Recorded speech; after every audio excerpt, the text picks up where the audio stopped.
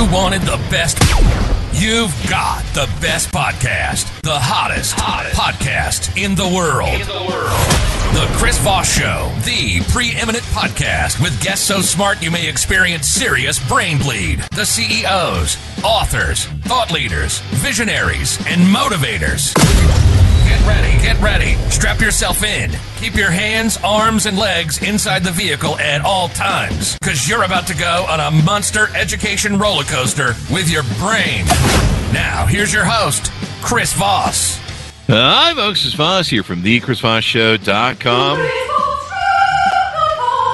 ChrisVossShow.com, the opera singer. The show is just getting more classier as we bring on opera singers and everything else. I don't know, maybe we'll do ballet on the show next. As always, we have the most amazing guests on the show, and they brighten your minds, make you smarter, make you sexier. They give you what we call the Chris Voss Show glow, where you basically glow. People walk around and go, why are you so smart? You're like, I read all the amazing books and people who come on the show and everything else. And we have another great for you today. J.A. Jance joins us on the show again. She's this is her fourth returning episode with us. She's been with us 4 times going back to 2021. So it's always an honor to have her and her amazing book writing. In the meantime, refer the show to your family, friends, and relatives. Go to goodreads.com/Chris Voss, LinkedIn.com/Chris Voss, YouTube.com/Chris Voss, and also see us on TikTok on Chris Voss 1. She is an amazing New York Times bestselling author of just so many books. We'll get to it in a second as to how many she is. I'm pretty sure her author page here on Amazon isn't fully updated. But she writes contemporary mysteries in 4 different series. She's a voracious reader. She knew she wanted to be a writer from the moment she read her first Wizard of Oz book in the 2nd grade. She's always been drawn to mysteries from Nancy Drew right through to John D. MacDonald's Travis McGee series, and it was only naturally she tried her hand at writing her first book, and she's told us about her wonderful journey over the years of what it took to finally get published, get her books going, and now she's just prolific at what she's been doing. Welcome to the show, Mrs. Jance. How are you? I'm fine. I had to laugh when you said I write contemporary mysteries, and that's true. The problem with that is I've been writing contemporary mysteries for 40 years. Yeah. So the first Beaumont books, which were written in the early and mid 80s, are actually historical fiction now. So there you go. You've been doing it for so long. And your newest book is out called Blessing of the Lost Girls, a Brady and Walker family novel. So there you go. Your newest one, September 19th, 2023, just came out. Congratulations on the new book. Thank you. I'm really thrilled to have this book out. It's the Walker family books come from the years I was a K through 12 librarian on the Tohono O'odham reservation, Tucson. Tohono means desert, and O'odham means people. So the desert people have lived in that part of the Sonoran Desert for thousands of years. And the Milgon, the Anglos, are actually the newcomers there. But I spent 5 years as a K through 12 librarian. And for 4.5 of the 5 years, I told 26 stories a week in K through 6 classrooms. And I told the stories we all grew up with, The Little Engine That Could, Rapunzel, Cinderella, and all those. But I learned the stories and legends of the Tohono O'odham as well. And on storytelling day, I often wore a bright green dress.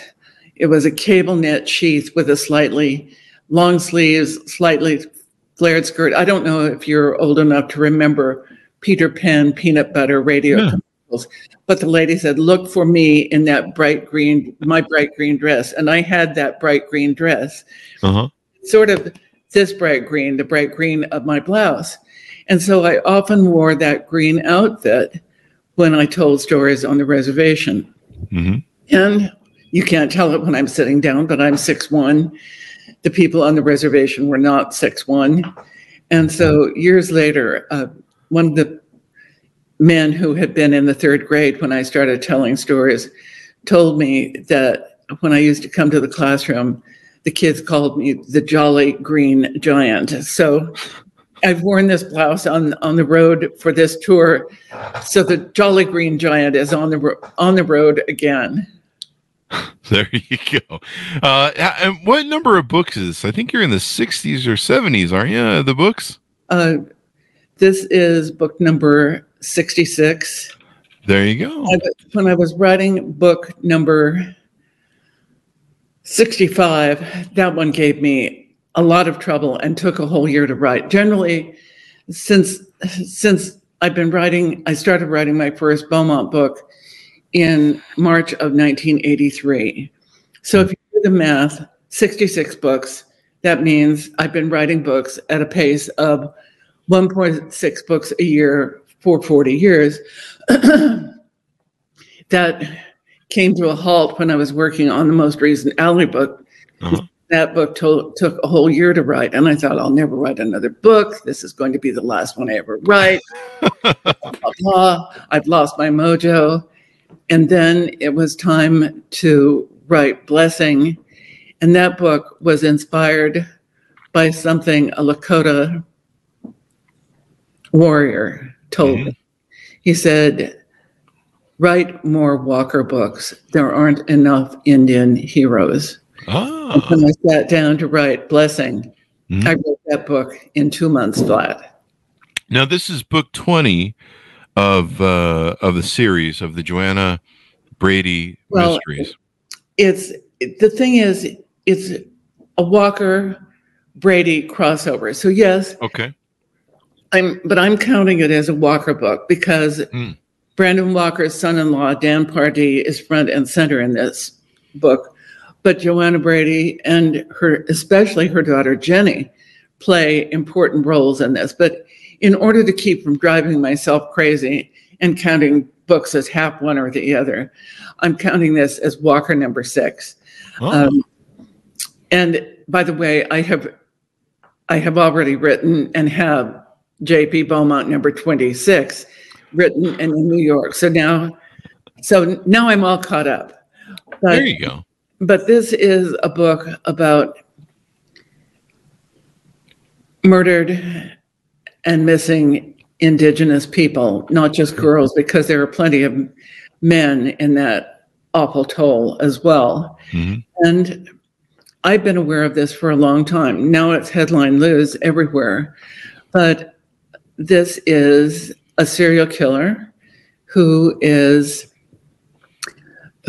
favorite victims to target are young barrel racers on the rodeo circuit. Oh, wow. Since Jenny has been participating in barrel racing since she was doing junior rodeos, she is very much a part of both the victimology in this story, but also she's part of the solution. So she helps solve the mystery, or works on it? Yes, she is an integral part of solving this mystery. We first met Jenny in the first Joanna Brady book, Desert Heat, when she was 9 years old. Now, all these books later, she is a senior at Northern Arizona University, majoring in criminal justice. Why wouldn't she be after being raised by her mother? And so she's drawn into this investigation, but she wants to be part of it on her own terms. She doesn't want to be drawn into it because she's her mother's daughter, or she wants it to be because the information she is supplying is important, and it actually is vitally important. There you go. And so give us some deeper rundown through it. You have Dan Pardee, a field officer. Has he appeared in the books prior? That name sounds familiar. Well, Dan Pardee showed up for the first time in Queen of the Night, the fourth Walker book. He subsequently married Brandon Walker's daughter. So he is he's the main character in this book, but he lives on the Tohono O'odham, but he's actually half Anglo and half Apache. So among the Tohono O'odham, in their language, the word for Oab means both Apache and enemy simultaneously. Oh, really? And the interesting thing is, if you look at the languages of other tribes in that geographical area, the same thing is true. Of course, it's a different word because they're different languages, but Apache and enemy are always synonymous. So he has lived on the Tohono O'odham. He married into it, but he feels he's an outsider. Mm-hmm. However, his mother was a beautiful young woman from the San Carlos Apache. She left home after high school graduation. She went to Hollywood thinking she would become a movie star. She ended up marrying a stuntman. And when Dan Party was 4 years old, his mother was murdered by his father. Oh, wow. So Dan is uniquely qualified to be a member of MIP, my fictional missing Indigenous people task force, because he has some real skin in this game. I think so. The book starts with charred remains found in Cochise County. I didn't do it. Pardon? I didn't do it. Wasn't me. You didn't do it? Oh, good. Thank you. I feel guilty all of a sudden. I don't know why, but it wasn't me. I just want to make that clear. Charred remains are found in Joanna Brady's jurisdiction. And when they are identified and they turn out to be the remains of a young woman named Rosa Rios, Joanna soon realizes that Rosa was one of the rodeo contestants Jenny competed against years earlier. So there's that connection. But what I think is really interesting, at the time I was writing this book, which would have been September and October of last year, it was not possible to get a DNA profile from charred human remains. Oh, really? In the aftermath of the fires on Maui, it is possible. And that's how fast forensics changes. Yeah. In a matter of just a few months. Wow. I'm going to have to move that body then now, knowing that. So that's how this book starts, with those charred remains being identified. And because Dan is the agent in charge for Arizona, it's part of his book of business. What drew you to write that sort of framework in this book? Why did you decide to go that route? Because I think if the same kinds of forensic efforts, investigative efforts, were applied to many of these cases that have long gone cold, they could be solved. And that's what happens in this book. Once there's a connection, and the connection is barrel racers, then they look at barrel racing cases from all over the country, and sure enough, it's there. That means it's got to be the same guy. Well,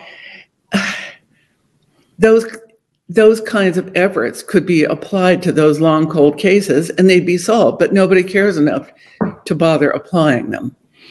Yeah, that's unfortunate, but I know it's a big thing. And it's kind of those things that more people need to look into. But people love the the mysteries of it. So tell us more about the protagonist. Let's for people that maybe haven't caught up to your books or this series, tell us about the protagonist in this story some more, and how and why she does what she does. Well, The Walker family books Mm-hmm. grew out of my time on the reservation. Mm-hmm. I don't know if you remember the story, The King and I, where the woman says, if you become a teacher by your pupils, you'll be taught. I think I learned far more on the reservation than I taught on the reservation.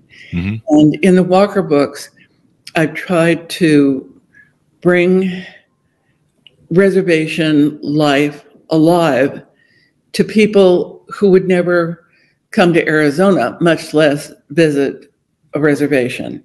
Mm-hmm. And so in the background of the Walker family books, I have woven in those stories and legends of the winter telling tales of the desert people as part of the fabric of the book. This is book number 6 in the Walker family series. You don't have to have read any of the books before to try this one. But if you look on the first few pages, you'll find a family tree of the people involved in those families from book 1 on. And that family tree was actually provided by a fan of mine. Oh, wow. And it's printed with her permission. Oh, that's pretty cool. Yes, you got some fan-based integration there as well. In the 90s, there was a serial killer who roamed the West. It wasn't me. It wasn't you, pushing Native American people under moving trains. Oh, my God. He became known as the boxcar killer. He's serving life without parole at a prison in Wyoming, I believe on 5 counts of homicide. But in the 90s, he went through a community in a small city in Central Oregon and pushed a Lakota named James under the train. Jesus. It was 1.5 miles before they were able to stop. The engineer could stop the train. Mm-hmm. Law enforcement was summoned. They pronounced him dead, zipped him into a body bag, transported him to the morgue, which was in the basement of the local hospital. It was a small city. The indigenous population was even smaller. And it happened that a nurse who worked in that hospital knew James. So when her shift was over that night, she went down to the morgue to wash his hair, which is a time-honored Lakota custom. Mm-hmm. When she unzipped the body bag, his arm came out because he wasn't dead. He wasn't dead? He wasn't dead. Holy crap. He went from the morgue to the OR for the first of countless operations that it took to sort of put him back together. He emerged as a paraplegic. He lost the use of his right hand. He had to learn to speak again. He had to learn to read again.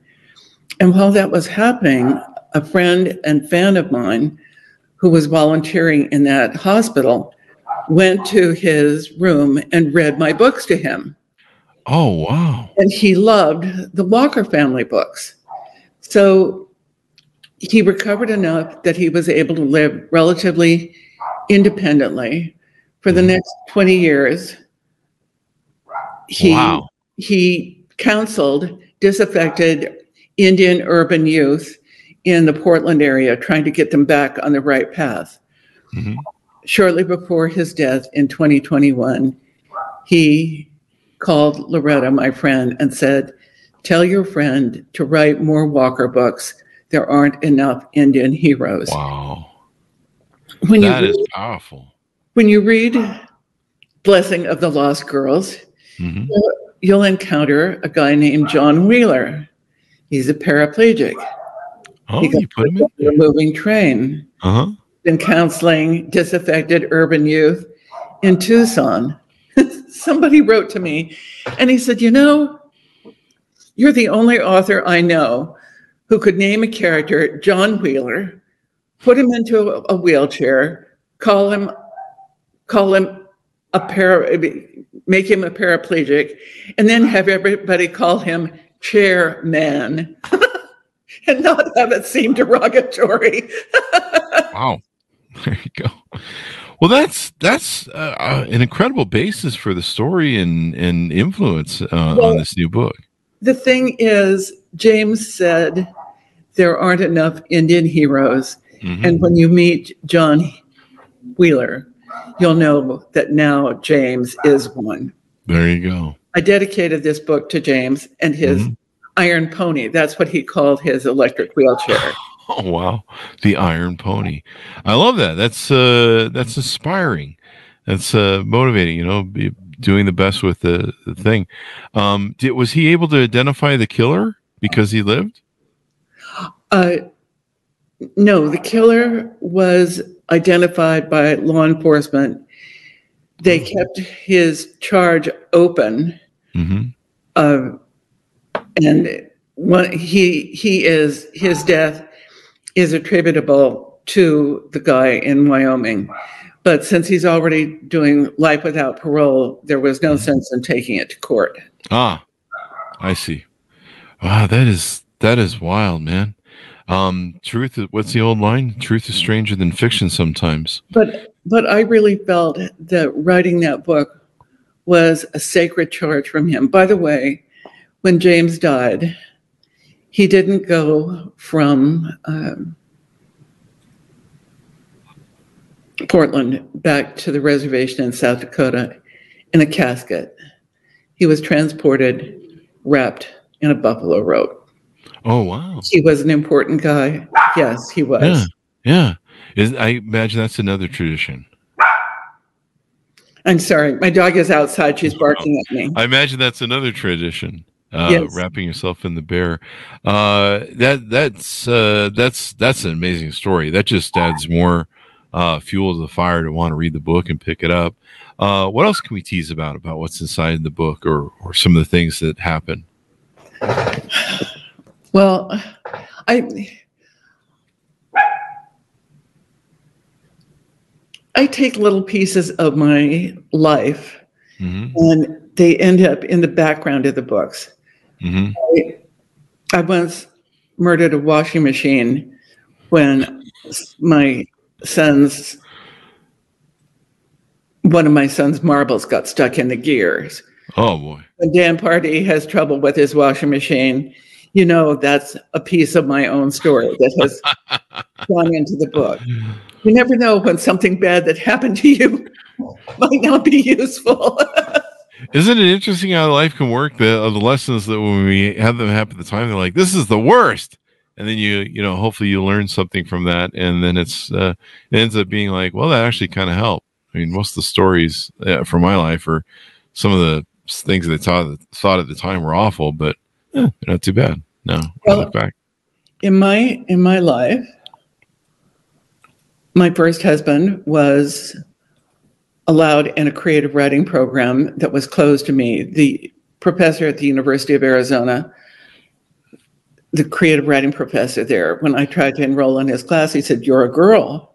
I said, "So?" He said, "Girls become teachers or nurses, boys become writers," and he wouldn't let me into his class, which at the time was devastating. But you know what? When I wrote the first Walker family book, Hour of the Hunter, in 1989, the main character, Diana Ladd, was a teacher on the reservation, but she really wanted to be a writer. Like me, she had a husband who was allowed in the creative writing program that was closed to her. Her husband is dead at the beginning of the book. Is that something maybe you wanted for your first husband then? And the crazed killer turned out to be a former professor of creative writing from the University of Arizona. Revenge is sweet as a mystery writer. That was an exercise in writerly revenge, and it was lots of fun to write that book. Writerly revenge. Note to self, never piss off Miss Jance. I don't know, maybe I should. I'd end up in one of your books, maybe. That might be an upside there. I don't know. You'd have to be probably killed in an awful sort of manner. That might not be as well as I think. I'm currently gunning for a certain brand position, but I'm not going to tell you any details on that. All right. Well, but I'm thinking about it. I'll know if a podcaster ever turns up in one of your mystery books getting murdered. I'll be like, wow, okay. There you go. I think one of the things that is so gratifying about writing mysteries and reading mysteries is that good and evil are out there on display. Charlie in Blessing is this sort of mysterious snowbird. The ladies in the RV park can't figure out if he is a Norwegian bachelor farmer, if he's gay, if he is divorced, does he have kids? Nobody quite knows what he is. When in actual fact, under that smooth facade, he's actually a serial killer. And there's only one entity in that whole RV park who really understands how evil he is. And that's the neighbor's obnoxious little dog. It's always the dog that tips you off. That's what my dogs do. Dogs know. They do. Dogs they really know. Yeah. And when Dan Pardee hears about that dog, he pays attention, because when he was serving in the Middle East, his dog Bozo was that dog that knew when something bad was going on. Your dogs know someone's evil in the background when you can hear them barking. I'm sorry. Maybe it's the postman. They're outside. I did the best I could. No, you're fine. You're fine. I just wanted to get that joke in there because, they're maybe they know the postman's evil. Well, when I go on a Zoom event, as soon as they hear strange voices in the house, they are certain we're being invaded. Oh. And they're dachshunds, so there's no amount of telling them to be quiet. Maybe they think I'm evil. They could be right. I don't know.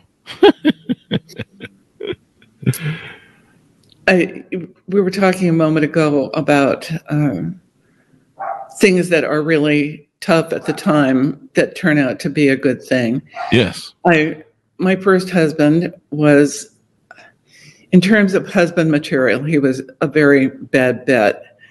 He told me once he knew he was an alcoholic by the time he was 15. He didn't mention that to me, but he died of chronic alcoholism at age 42, a year and a half after I divorced him. Wow. When I started writing the Beaumont books, those books are told in the first person, and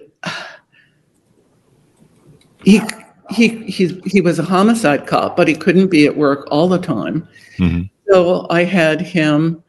I needed him to have something to do when he wasn't at work. I wasn't allowed in the creative writing program, but I was smart enough to figure out you write what you know. And I happen to know a lot about drinking. So Bo did the kind of drinking I had lived with for all of those years. I was signing the fourth book down in Portland, and a lady came up to the table and she said, Bo drinks every day. He has a drink of choice. It's starting to interfere with his work. Does J.P. Beaumont have a problem? Oh. And I said, these are books. But 6 other people asked me the same question. And I finally realized they were right. I had modeled Bo's character after a problem drinker, and I had done so with absolute accuracy, which is how Bo goes into treatment. And he has his first blackout the first one he has to acknowledge in book 7. He goes into treatment in book 8. The book I just wrote, the next Beaumont Den of Iniquity, is book number 26. So he has been sober or in recovery for a lot longer than he was drinking. I still have readers who liked him better when he was drunk. I worry about them. Maybe he was funner. But I've heard from people who have told me that watching Beaumont deal with his drinking problem helped them deal with theirs. And Wow. that's one of the hidden powers of fiction. It can somehow worm its way around people's conscious denial and speak to them in a way that having your wife or your best buddy or something tell you that you have a problem. Mm-hmm. Yeah, sometimes that's just what it takes. Hey, you have a problem, but it's funny. Your readers, it kind of like him when he had a problem. Well, I think it was interesting that they pointed it out to me before I figured it out on my own. Yeah. And that's pretty amazing. It is interesting how intuitive readers are and everything else. So, what are your future? You said you got some other books that are written in your series. You still have just 4 series now, right? Well, yes, 4 series are all. That's as many as I can juggle. So the next book I'll need to write is the next Alley book. I have no idea I don't know what it's going to be about. Mm-hmm. I don't know what the title is, but I do know it has to be in New York by the end of March of next year. So I'd best get my rear in gear. Well, it sounds like you're back on your mojo. You said the last book gave you some issues, but it sounds like you're back on your mojo and you're rocking them out now. I think so. There you go. Well, final thoughts as we go out. Final people to pitch on the book to pick it up wherever fine books are sold. You should be able to find it anywhere books are sold. Mm-hmm. And it's in better bus depots everywhere. There you go. So do you have a website, don't you, too? We should get a plug-in for that. I have a website. jajance.com. I also have a weekly blog, which is a window on my world for that week. And this week it's about the events on the book tour, on that last week of the book tour. But the incident that really got to me this week was an email from a man who said 6 months ago he received a dire medical diagnosis.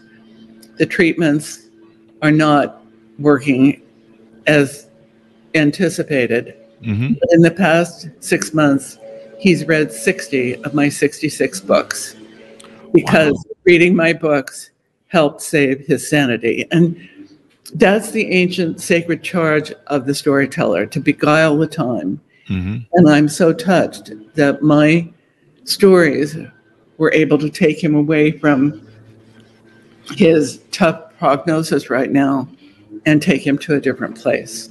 Mm-hmm. That is so awesome that you have that impact on people's lives. And I'm sure you've done it with so many. I mean, 60, would you say 67 books? 66 so far, but 67 is written. So yes. There you go. Well, congratulations, Miss Jance. It's always wonderful to have you on. Thank you very much for coming on and plugging your new book, and we want everyone to go pick it up. Thank you, and see you next year. Please come back as much as you want. This is your 4th time, so we'll look forward to having you on more and more. Order the book up, folks, wherever fine books are sold, called Blessing of the Lost Girls, a Brady and Walker family novel, coming out September 19th, 2023. And check out all of her series and all of her books. I expect you guys to all read 67 of her books before she comes on again. So everyone needs to there will be a pop quiz the next time I show up. There will be a test. Yes. There you go. There you go. Well, thank you, Ms. Jance, for coming on the show. Thanks to our audience for being here. Go to goodreads.com/Chris Voss, LinkedIn.com/Chris Voss, YouTube.com/Chris Voss, and Chris Voss 1 on the TikTok. Thanks for tuning in. Be good to each other. Stay safe, and we'll see you guys next time.